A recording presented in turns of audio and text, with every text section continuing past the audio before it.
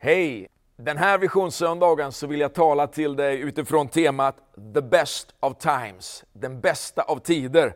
På din stol idag så har du hittat ett bönekort där du kan skriva ner ditt bönämne för 2024, kanske behålla i din bibel, sätta upp på kylskåpet och göra till en återkommande bön för det som Gud har lagt på ditt hjärta. Idag vill jag läsa utifrån Jesaja 55 och ifrån vers 5.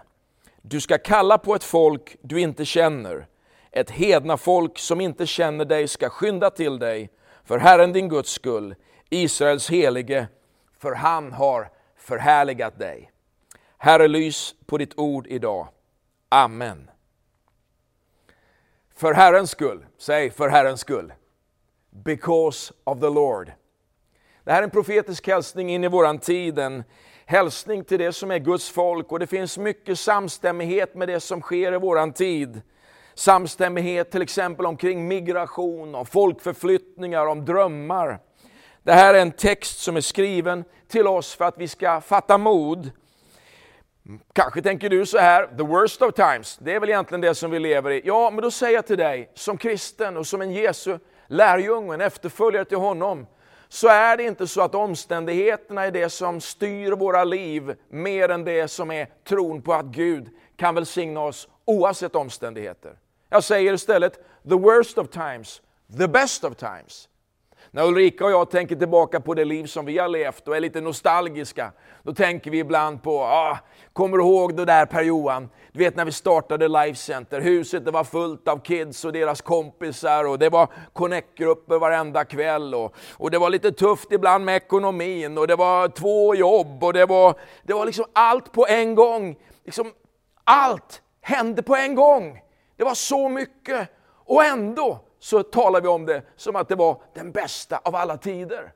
Det där har jag varit med om många, många gånger. Kanske går du igenom en tid med mycket att göra, med press på det jobbet, kanske ekonomin, kanske din utbildning, kanske det som gör familjen. The worst of times, the best of times. Det är det Gud har kallat oss att leva. Ett liv där vi inte är styrda av omständigheterna och begränsade av omständigheterna. Du kan faktiskt uppleva framgång när andra upplever nedgång och motgång. Man kan leva med hopp även när hela omgivningen skakar. Det finns en framtid även när andra ger upp. Det här är någonting som vi kallar att leva i. Jesaja 54 säger att inget vapen som smids mot dig ska ha framgång och varje tunga som angriper dig ska du i domens dag döma skyldig. Detta är Herrens tjänares arvedel och deras rättfärdighet kommer från mig, säger Herren. Alltså, det finns någonting över dig som Gud sänder till dig, som öser över dig, som handlar om att med en så är man alltid i majoritet. Med Gud är en människa alltid i majoritet. Min vän, den som tjänar Herren är inte begränsad som andra. Du ska få 3 punkter av mig idag. The best of times. Det första är det här. Det stod i texten om ett folk som du inte känner. A nation you don't know. Du ska kalla på ett folk du inte känner. Jesaja, han profeterar tro. De är ju på väg från fångenskapen tillbaka till Jerusalem. Det här är en text som faktiskt berör oss på djupet. Petrus, han säger när han citerar profeten Amos i Apostlagärningarna 15 att alla andra människor ska söka Herren. Alla hedningar över vilka mitt namn har nämnts, så säger Herren som gör detta. Det finns någon form av eskalerande tempo i det här som rör att människor ska strömma till Jesus, människor vi inte känner. Kanske tänker du att men det här handlar ju om förhållandet mellan judar och hedningar. Men jag skulle säga att det handlar om förhållandet mellan oss som är liksom födda här i Sverige och alla människor som har kommit hit de senaste åren.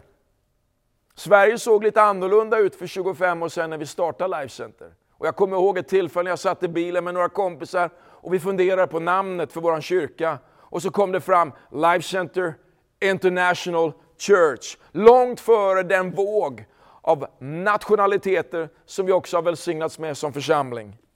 Min vän, världen är här och det är på riktigt dags att omfamna folkslagen och föra dem in i Guds rike. Är det någon kultur vi ska ha i Life Center så är det inte liksom någon svennebanankultur. Vi ska ha Guds rikes kultur i Life Center. Vi älskar Sverige och jag kommer försvara Sverige liksom till sista blodsdroppen. Jag blöder blått och gult, men mer än någonting annat så vill jag blöda Jesus för de människor som behöver honom mer än någonting annat.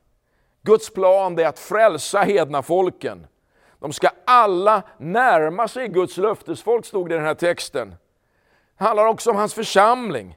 Att det finns ett tilldragande till Guds församling i den tid som vi lever i. Jesus säger själv i Johannes 10 så här, lyssna, vers 16. Jag har också andra får som inte hör till den här follan. Också dem måste jag leda. Och de kommer att lyssna till min röst. Så ska det bli en jord och en herde. Alltså inte en jord här som var lite extra värdefulla och sen så en annan jord här som är någon form av B-lag. Va? Nej, var både judar och hedningar. Och Jesus skulle föra alla samman under en herde, sig själv. Vi är alla inympade i det här löftet. Vi tillhör löftet om välsignelse och frälsning. Och som hedna kristna så har vi fått komma till tro på en Jesus som också inkluderar alla folkslag som ska vända till Jesus. Låt oss omfamna det här med generationerna. Mer tro och mer undervisning. Mer fest och mer middagar för alla folkslagen. Och mer av ledarskap från alla nationerna. Det är Guds rikes kultur vi bygger. Det andra jag tänker på är att det stod i texten att de skulle skynda sig till dig. Det finns någon form av tempoökning i den här texten som leder oss in i funderingarna på ja, så ska det bli i den tiden och vara i den tiden när Jesus kommer tillbaka. Allt ökar i hastighet. Datorer, minneskapacitet, förmåga. Och det är ju lätt att man blir stressad av det där. Men du ska inte vara stressad av det där. Du ska vara angelägen istället. Det är en stor skillnad att leva angelägen och att leva stressad. Jag har tempo i mitt liv och jag har liksom passion för det jag gör. Men att vara stressad, det är någonting annat. Att vara stressad kan föda oro och det kan göra att du mår dåligt. Du kan till och med bli sjuk av stress. Men att leva angelägen och passionerad för Guds rike och det Gud vill göra, det är någonting helt annat. Angelägen men inte stressad. Skapelsen står under en stress för den väntar hans ankomst. Han kommer tillbaka. Och i ett ögonblick när han kommer så är allt förvandlat. Och det är något underbart att leva i en sån insikt och ett sånt löfte. Min vän, gör upp med oförlåtelse. Gör upp med medioker kristen konsumtionstro. Gör upp med medelmåttigheten i det kristna livet. Släpp loss Jesus i ditt liv. Släpp loss hans ord i ditt liv. Lev inte passivt inför framtiden. Det är dags att börja leva fullt ut för Jesus. Det tredje jag tänker på är att vi ska göra det här för Herrens skull. Det finns folk som kommer till oss. Det ska dras till oss. Tempot ska öka. Angelägenhetsgraden ska öka. Men vi ska göra det för Herrens skull. Varför gör vi det vi gör? Jo, vi gör det för Herren. Och hur är det möjligt? Jo, därför att han har förhärligat sig i Jesus och han förhärligar sig i sin församling. Det betyder att det finns en attraktionskraft i Guds församling. Som människor kommer att se när du är på jobbet, när du är i plugget. Så är det något speciellt med dig. Och vad betyder det här? Jo, det betyder att när du lever ditt kristna liv i din vardag så är det människor som reflekterar över ditt liv. Och då är det viktigt att du gör ditt kristna liv, inte för att du ska verka lite andlig eller att du ska verka lite mer upplyst, utan att du gör det av ett rent hjärta och av ett rent motiv. Att du gör ditt kristna liv för Herrens skull. Att du tjänar inte ur krav, att du ger inte för att liksom det är kravfyllt, utan att du ger av hjärtat. Att du lever för Herren och att du gör det du gör för Herrens skull. I Filippibrevet 1 och 6 är det bibelord som står på bönekortet. Jag är övertygad om att han som har börjat ett gott verk i er, han ska också fullborda det intill Kristi Jesu dag. Min vän, det Gud har börjat i ditt liv, det ska han fullborda. Det är därför det är viktigt att vi gör det vi gör för Herrens skull. Att du gör det för honom. Och att det du gör är det som Herren har lagt ner i ditt liv. Så att du ägnar din tid åt, att du lägger din kraft på det Gud har planerat för ditt liv. Min vän, läs Guds ord. Be Lyssna till predikningar. Zooma in på det som är dina gåvor och din funktion och din förmåga. Och låt Gud använda dig i ditt liv. Det är något fantastiskt att tjäna Herren. Till sist som avslutning. Tjäna Herren med glädje. Och gör det passionerat. Gud kommer att använda dig 2024. Se till att du lever ett öppet liv. Och att du lever utan en massa onödigt bagage. Gud, han vill välsigna dig. Och han vill ta hand om ditt 2024. Stora böner, stora drömmar. Gud vill låta dig leva ett fantastiskt liv. The best of times. Amen. So good to be able to hear from Pastor PJ this morning and be encouraged around that. And now I get to jump up and sort of tag team preach a little bit with PJ, which is awesome. And I get to speak to our church here in Linköping and contextualize a couple of things and talk a little bit about what our heart is, where we're going, all that kind of stuff. And so I'm excited to be able to do that now, building off the back of what PJ was just speaking about right there. And so I just want us to begin by turning in our Bibles to Matthew 13. And this is going to be on the screen as well. But why don't we turn in our Bibles to Matthew 13. I want to read verses 18 to 23 to us this morning, and then we're going to get into this. But here's what it says. It says, Jesus is speaking, teaching his disciples, and he says, "Listen then to what the parable of the sower means. When anyone hears the message about the kingdom and does not understand it, the evil one comes and snatches away what was sown in their heart. This is the seed sown along the path. The seed falling on rocky ground refers to someone who hears the word and at once receives it with joy, but since they have no root, they last only a short time. When trouble or persecution comes because of the word, they quickly fall away. The seed falling among the thorns refers to someone who hears the word, but the worries of this life and the deceitfulness of wealth choke the word, making it unfruitful. But the seed falling on good soil refers to someone who hears the word and understands it. This is the one who produces a crop yielding 100, 60, or 30 times what was sown." Let's pray and jump into this. Father, we thank you for your word. We thank you for this opportunity we have right now to come before you. And Father, we ask that you would speak to us today, that we would be changed by your word. Father, whatever may be going on in our lives, let us look at our situations through the lens of your word, through your promises and faithfulness to us. And Father, I just pray that we would encounter you here this morning. We thank you and we lift up your name. And everybody said, amen. Amen. I talk about this every now and then, but I'm a church kid. Any other church kids in the place today? Let's go, church kids. I grew up in church. It was a great church. I'm from Canada, and I grew up in a church from a city called Waterloo, which immediately Swedes just start singing the ABBA song, Waterloo. You know, it's great. So I think God knew when I was born that I should be born in Waterloo. But I grew up in a great church there. It was called Waterloo Pentecostal Tabernacle. How's that for a church name? Bring back that kind of church name. You know what I'm saying? I mean, Life Center's a great name, don't get me wrong. But how about Tabernacle? Most people are like, what is a tabernacle? Eventually, they updated the church name, I guess to be more seeker-sensitive or something, to Waterloo Pentecostal Assembly. Much better, I guess. And so that was my church growing up. It was a great church. And you know, I was very involved in church. Every week I would be in church on Sunday. I'd be in Sunday school at 9 a.m. I'd be at service at 10:45, and then we'd be back for Sunday evening service at 6 p.m. every week. Then on Monday nights, I would have youth band rehearsal. Tuesday nights, we had church prayer. Wednesday night, I had my Connect group. Thursday nights, we had church band rehearsal. Friday nights was the youth. Saturday, I mean, that was the Sabbath, I guess. Let's rest and restore, and then do it again. And I loved it. I was so privileged to be involved in a great church in that way. My parents weren't involved like that. I was a teenager. I had nothing going on in my life, and so I was in church. And honestly, though, it was great, and it shaped who I am today.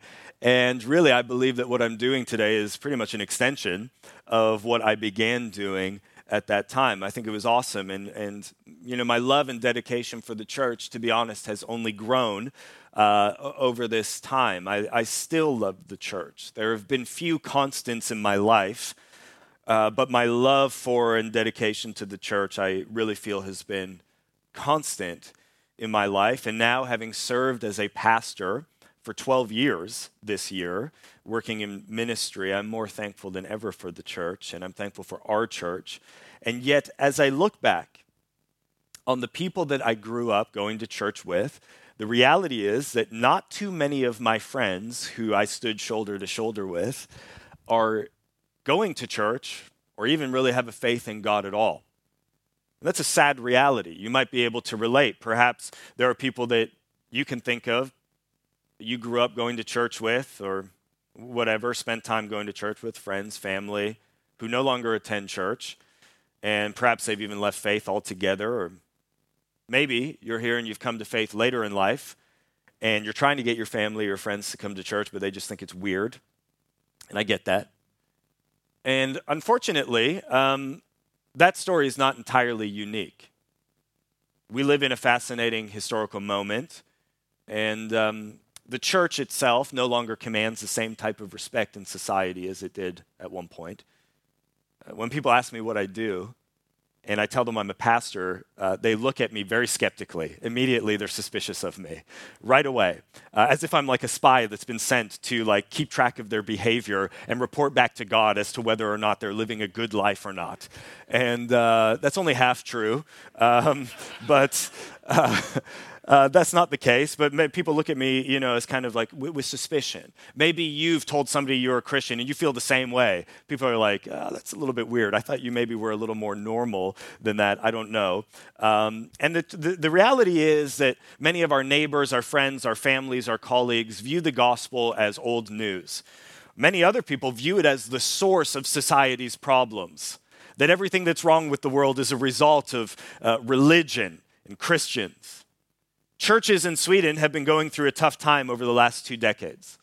One study that I was reading this week, it's a 20-year study of all the free churches, frikyrkor, in Sweden over the last 2 decades, between the year 2000 and 2020. And the study found that all of the churches, frikyrkor, in Sweden are shrinking at a rate of 1,000 people per year.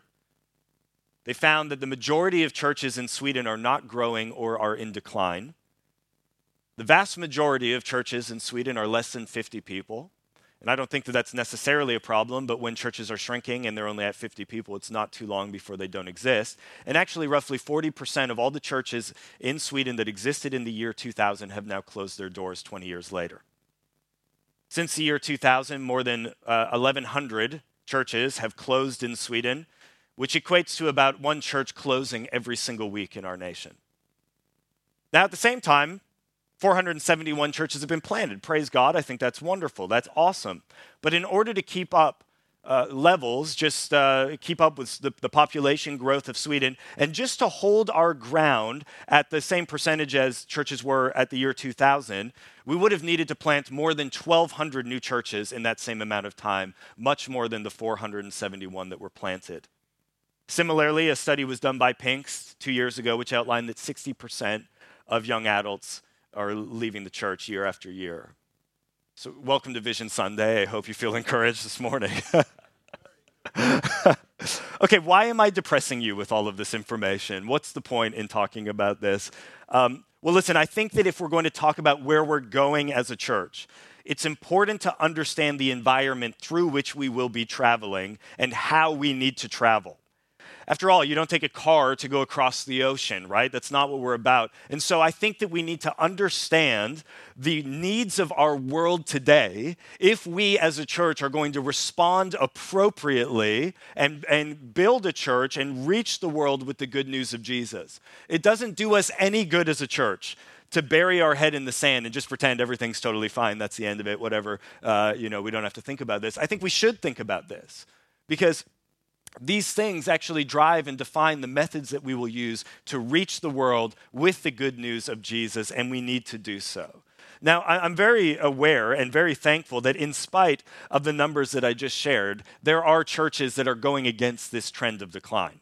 I want you to know that that's also the case. And I'm really thankful for that. There are many churches, actually, that are growing in Sweden. And we're one of them, by the way, which is so fantastic. And I'm so that deserves a round of applause. I'm so thankful for that. And God has been doing something really exciting in our church over the last couple of years. And we have grown substantially in that time, truly more than 100%. And that's wonderful. And that doesn't mean that we'll continue to grow on that trajectory necessarily. But I do pray that we continue to grow as a church, as we continue to put God first in what we're doing. And so I'm excited for what God has been doing in our church. Victoria and I, as pastors here, we're so thankful for what he's doing. And I say that at risk of being misunderstood, because I don't want to just present some sort of hyped up message, overinflated, that tries to make us look important or great or anything like that. I'm really, really not interested in hype. I'm really not. But I am really interested in hope. And because of the hope that we have in Jesus, I look around at what God is doing, and as a pastor, I can't help but say, praise God. But also at the same time, I say, Jesus, we need more of you. Because this is what our hope clings to. It's what it's built on, the name of Jesus. He is our hope, and it is through him and our belief in him, by grace, through faith, that we are, in the language of 1 Peter, born again to a living hope. But what do we do, and what must our focus be if we want to see these trends in Sweden reversed? What must we be about as a church if we want to continue to see our church grow and thrive, that we might be a place where people can encounter the presence of God and cannot help but worship him, and from that we cannot help, those of us here, but go out into the world and preach the gospel to others? What do we need to do? I think that we've got to be willing to go on a journey. Now, it's really important that we understand the difference between taking a trip and going on a journey. Because when we take a trip, the question is, how quickly can I get from point A to point B, right? I've got a screen here. This is a diagram of what a trip looks like. How can I get from point A to point B with the least amount of fuss? If Victoria and I are going somewhere, we get in our car, we're going on a road trip, we're driving somewhere, I tell Victoria, I hope you've gone to the toilet because we are not stopping on the way, all right? No detours allowed. We're not stopping. I hope you had something to eat, or you're just going to be hungry, because we're getting there from point A to point B as fast as we possibly can. And if anything gets in the way or slows down the trip, we get annoyed. Or at least I do. Maybe I'll speak for myself here. Victoria and I were in Canada for Christmas this past year. We had a great trip, but it came time to travel back home to Sweden, and I was at the point where I was just ready to get home. I was like, okay, let's go. I'm in travel mode. I wasn't really looking forward to traveling. I just kind of wanted to skip it and get here. And when I travel, I'm the kind of person that plans out everything. Anybody like me in the room? Thank you. Thank you. I feel slightly better that there's 4 other people in my church just like this. That's right. And no sleeping in the car. That's right. No, but I travel like that. I plan everything. I am a show up to the airport early, organized. I am perfectly packed. The flight number is memorized. Everything works because I have prepared for everything to work. If I could, I would just fly the plane myself, okay? It would be great. I call it organized. Victoria calls it control freak, in need of serious help and counseling, and she may be correct on that. I don't know. So on our trip, I had things under control. It was good. That is, until Victoria and I were sitting on a plane on the runway in Iceland, waiting for our last flight back to Stockholm, and the pilot announced that we were delayed. And at this point, now I am annoyed because point A to point B has now been delayed, and I'm not happy with what's taking place here. The delay was 20 minutes, which turned into, yes, I know, yes, seriously, which turned into 40 minutes, which turned into more than an hour, which turned into the pilot announcing that the plane was broken and we all needed to get off the plane, which turned into an airport full of people who were slowly losing their minds, me included, which turned into the airline offering Victoria and I 800 euros if we would go back later in the week, which turned into us saying no to that because we just wanted to get home, which has honestly turned into me saying, what was I thinking? 800 euros would have been amazing to fly back a couple days later, but no, we wanted to get back, and so we turned down that offer. It was so annoying because everything was going so smooth until it wasn't. And when you're taking a trip, you expect to be able to get from A to B as fast and as smooth as possible. But I want us to understand here this morning that as a church, we are not taking a trip. And if you expect that we're taking a trip when it comes to church, or even when it comes to your faith for that matter, it's easy to get annoyed when delays happen, when interruptions take place, when things don't go as planned, when things are messy, when things are out of control. But as a church, we're not taking a trip. We are on a journey. And a journey looks a little bit more like this, if I put that up. This is more what a journey looks like. A journey involves ups and downs, processes and actions, moving forward, moving backward, stops and starts, and surprises. A trip focuses on just getting to the destination, but a journey, while headed in a direction, is more about who or what you're becoming along the way. A journey doesn't have a strict timetable. A journey usually requires some sort of map or guidebook. There are rest stops along the way. There are times where you go quickly and times where you go slowly. There are traveling companions, and a journey cannot be repeated. And to establishing his kingdom in Linköping as it is in heaven. And on this journey of all the ups and downs, the stops and starts of life, we have a purpose.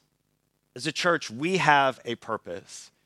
And I wonder if somebody were to ask you what the purpose of the church is, like what would you even say? I'm not just talking the purpose of our church, I'm talking the purpose of the church, capital C church around the world. What's the purpose of the church anyways? Like, is it to gather and do like Christian karaoke for 20 minutes at the beginning and and that's it, and go home and then wait for the next week and we just kind of go because that's what we've always done and I guess we should go to church? Or, like, what's the purpose behind what we're doing? And a thing I've shared before and something that I think is quite accurately sums up what the purpose of the church is actually comes from Wayne Grudem, a leading Bible scholar in the world today. And he says the purpose of the church is to worship God, to equip the saints, and to reach the world. And I love this. And we need all three of these things. Let us be a church that worships God together. We don't come together and sing. We come together and worship God. And there's a big difference. You can sing at home. Sing in the shower before you get to church. Wonderful. When we get to church, we worship God. We lift up his name. We glorify him because he is worthy of all the honor and all the glory and all the praise. And that's what we do. It's what we're about as a church. It defines who we are. We worship God together. And let us be a church that is so moved by the presence of God that we can't help but be motivated to reach this world. That we can't just sit in church on a Sunday morning and then go to work on a Monday morning and not be moved or motivated in one way or another to reach our colleagues with the good news of Jesus Christ. We need to be stirred into action when it comes to that. But also, and something that I think is so key, and something that we prioritize in our church and will continue to prioritize in our church, is that we must be equipped to live our lives as followers of Jesus every single day. And it's our desire that people would become Christians in our church, but that they would stay Christians in our church. And in order to do this, I believe that the church needs to be radically counterformative to the ways of the world. What I mean by that is churches that mimic the practices and the values of the world fail in their task of helping people become like Christ. As Romans 12:2 says, do not conform to the pattern of this world, but be transformed by the renewing of your mind. And I think we all need to ask ourselves this question, which is the great vision of my life to have Christ formed in me? Regardless of what I do for God, is the burning inner quest and desire of my life to be formed into the image of Jesus? But if we want that, and I hope we do, I pray we do, it requires an awareness of who Jesus is. not just who we think he is, but who he really is. And I believe that we learn this more and more as we become disciples of Jesus, as we center our lives on Christ. And that equipping provides us the fuel and the foundation that we need to actually reach this world effectively. I think that as a church, and as church is, we've made appropriate and necessary changes to our methods over the last few decades, and I think it's great. I'm glad that we're not still doing things the way that we did them maybe in the 90s when I was growing up. I saw some weird stuff. The 90s, they were a weird time, you know. I remember the good old flags during worship. Anybody remember that kind of stuff? I remember being as a kid like, what is going on here? There's probably some people like, I've got the flags in my car, so please stop talking about this. Leave them in the car. It's better there. Other people are like, I have no idea what you're even talking about. Good, no worries. I remember like these things we did in my church, we called them human videos. And you might have been a part of this too. Like when I was in youth or something, it was basically like some song, and we would do like some sort of dance / like act out actions to like the song as like an evangelistic type thing. And I can remember being like 13 and like dragged into this thing. Like, I really don't want to get up in front of my church and like mime to this song that like, you know, it's like somebody being pulled in like 2 directions and there's like chains and stuff. You got to break the chains. And does anybody else remember this, or am I going crazy? Yeah. Okay. Just to put this into perspective, when I was a teenager, we sent a team to Ukraine to perform in the streets of small villages in that way. And I don't know if anybody was won for Christ or if anybody was pushed away from Christ because of that, but we did it anyways. And so, I don't know, maybe it did something. But look, we're not doing these things anymore. Sorry if you're doing these things in your life, and I'm totally making fun of it right now, but maybe you need to hear it. The truth is, sometimes the truth, it hurts. And anyways, we've done away with some of the strange stuff in church. We've kept some of the other strange stuff, and that's good. But we've done away with some of these things. Though maybe we need more of that stuff if it keeps some of the self-righteous hipsters a little more grounded. Maybe we can bring it back a little bit. I don't know. But look, we've gotten better at welcoming people and crafting a church experience that you'd actually want to bring a friend or a neighbor to. And I think that's really good. Because after all, we were talking about discipleship. You can't disciple an empty chair, right? And so I think it's good that actually, you know, there's ways for people to come into church and to feel like they want to.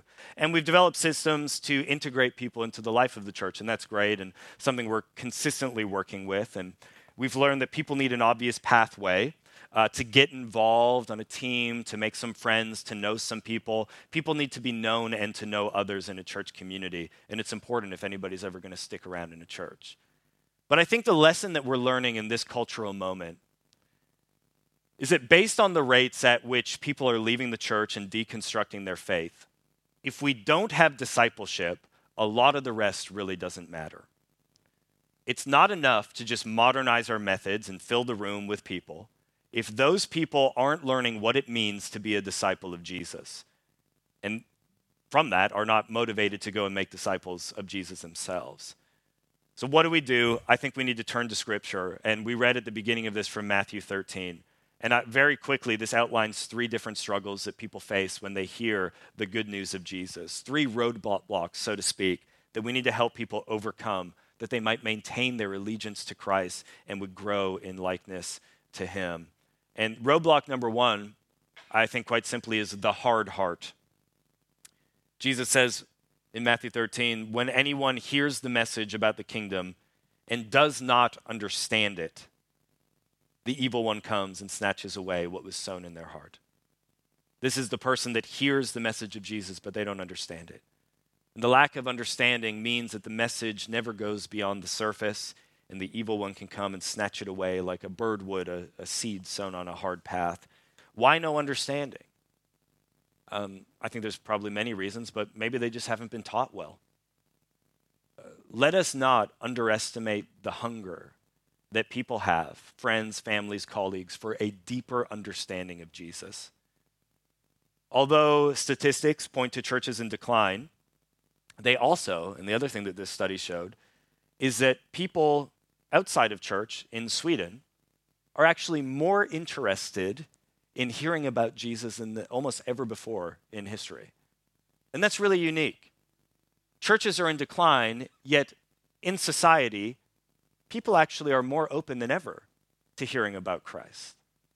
But if we're going to teach people, whether they be people in our church or a neighbor, a colleague, a friend, a family member about Jesus, I think it's important that we actually know what we're talking about. We need to know why we believe what we believe. Now, this doesn't mean that we have to have all the answers. So pressure's off, okay? Breathe. It's not that. After all, we can't know God fully. We never will be able to, but we can know him accurately. And confuse people. And we don't want to be that or do that. And what's the solution? In our church, we're committed to theologically substantial preaching that's centered on the Word of God. We want to continue to provide resources and opportunities for people to go deeper in their faith. We run classes like Discovery, which is something that we have starting up again next week, to help people go deeper in their understanding of the things of faith. We are a community of learning here. We're learning what it means to be saved and learning what it means to follow Jesus. Not so that we can become all puffed up with knowledge. That's not what this is about. But so that we can go and we can accurately present Jesus to people in our world that are actually craving an encounter with him, and that we would feel confident to be able to do so. The second roadblock is the shallow heart. Jesus says the seed falling on rocky ground refers to someone who hears the word and at once receives it with joy. But since they have no root, they last only a short time. When trouble or persecution comes because of the word, they quickly fall away. Often this is a going through the motions type of Christianity. It's knowing what to say, when to say it, but when things get hard, jumping ship. Maybe not really alive in Christ, as I was talking about, not born again to a living hope. It's like saying the right thing at the right time, sure, no problem. Satisfying people, asking the question, yeah, you bet. But it's responding with joy in a moment of emotion, but never letting the gospel actually take root. And so we need to disciple people and become disciples of maturity in our faith so that when difficulties in life arise, and they will arise, we may be able to respond like the Apostle Paul when he says, when I am weak, then I am strong. Late pastor Tim Keller says that the desperate need of our world today is not just more intelligent people or gifted people or good-looking people or influential people, but it's deep people. And it's our prayer as a church that we would allow the gospel of Jesus to go deep into our lives, that we would focus on depth and trust in him to bring the breadth to our ministry and our church and what we're doing. That we're going to go deep in our relationship to Jesus, and it can change everything. And the last roadblock is the strangled heart. He says the seed falling among the thorns refers to someone who hears the word, but the worries of this life and the deceitfulness of wealth choke the word, making it unfruitful. It's like, why would somebody love the world more than Jesus? For one, I think it's because a lot of people, us included, all of us, spend more time with the world than with Jesus. And very often we become like that we spend the most time with. I've said before about this study that was published by Barna that says, speaking of Christian millennials, I think the numbers are almost even higher when it comes to Gen Z, but Christian millennials consume roughly 3,000 hours of digital content every year, and less than 150 of those are Jesus-focused. And if we become like that we spend the most time with, at this kind of ratio, Christians are in trouble. And it can have a corrosive effect on our faith. And showing up once a week to hear some teaching about Jesus on a Sunday morning is actually not enough for any of us to develop into mature Christians. We actually need to take responsibility for our own discipleship a little bit differently. And church is not less than a Sunday gathering, but it is also more than a Sunday gathering. And a lot of the development of our spiritual life actually happens in living rooms and cafes and at dinner tables with other people from church throughout the week, doing life together, rubbing shoulders with our church family, laughing together, crying together, praying together. And I think that we need to do this more and more and more and more and take responsibility for ourselves in this way. But not only this, I think that it's important that we also understand what it is that we are saved from as Christians. So we need to talk about sin in church. And that's not popular, I get it. I don't want to talk about that. Believe me, as a pastor, it's like the last thing I want to talk about. But we need to. We need to help people understand Romans 3:23 that says all have sinned and have fallen short of the glory of God. It's like, so what? Why does that matter? Because Romans 6:23 says that the wages of sin, the result of sin, is death. But the gift of God is eternal life in Christ Jesus our Lord. How? Because Romans 5:8 says, while we were still sinners, Christ died for us. On our best day, we are pretty terrible. But we're forgiven. And that's incredible. And that should humble us.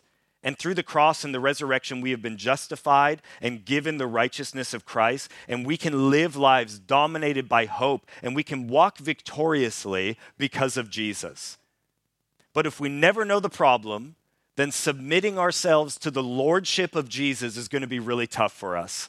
And that's where we get Jesus is our life coach type of Christianity, or Jesus is my cosmic vending machine that I'll pray to and expect to get whatever I want whenever I want, instead of submitting ourselves to Jesus as the Lord of our lives, who gives victory to us because of his death and resurrection on the cross. And it allows us to develop a robust faith that is actually able to overcome the temptations of the world. We need to know this.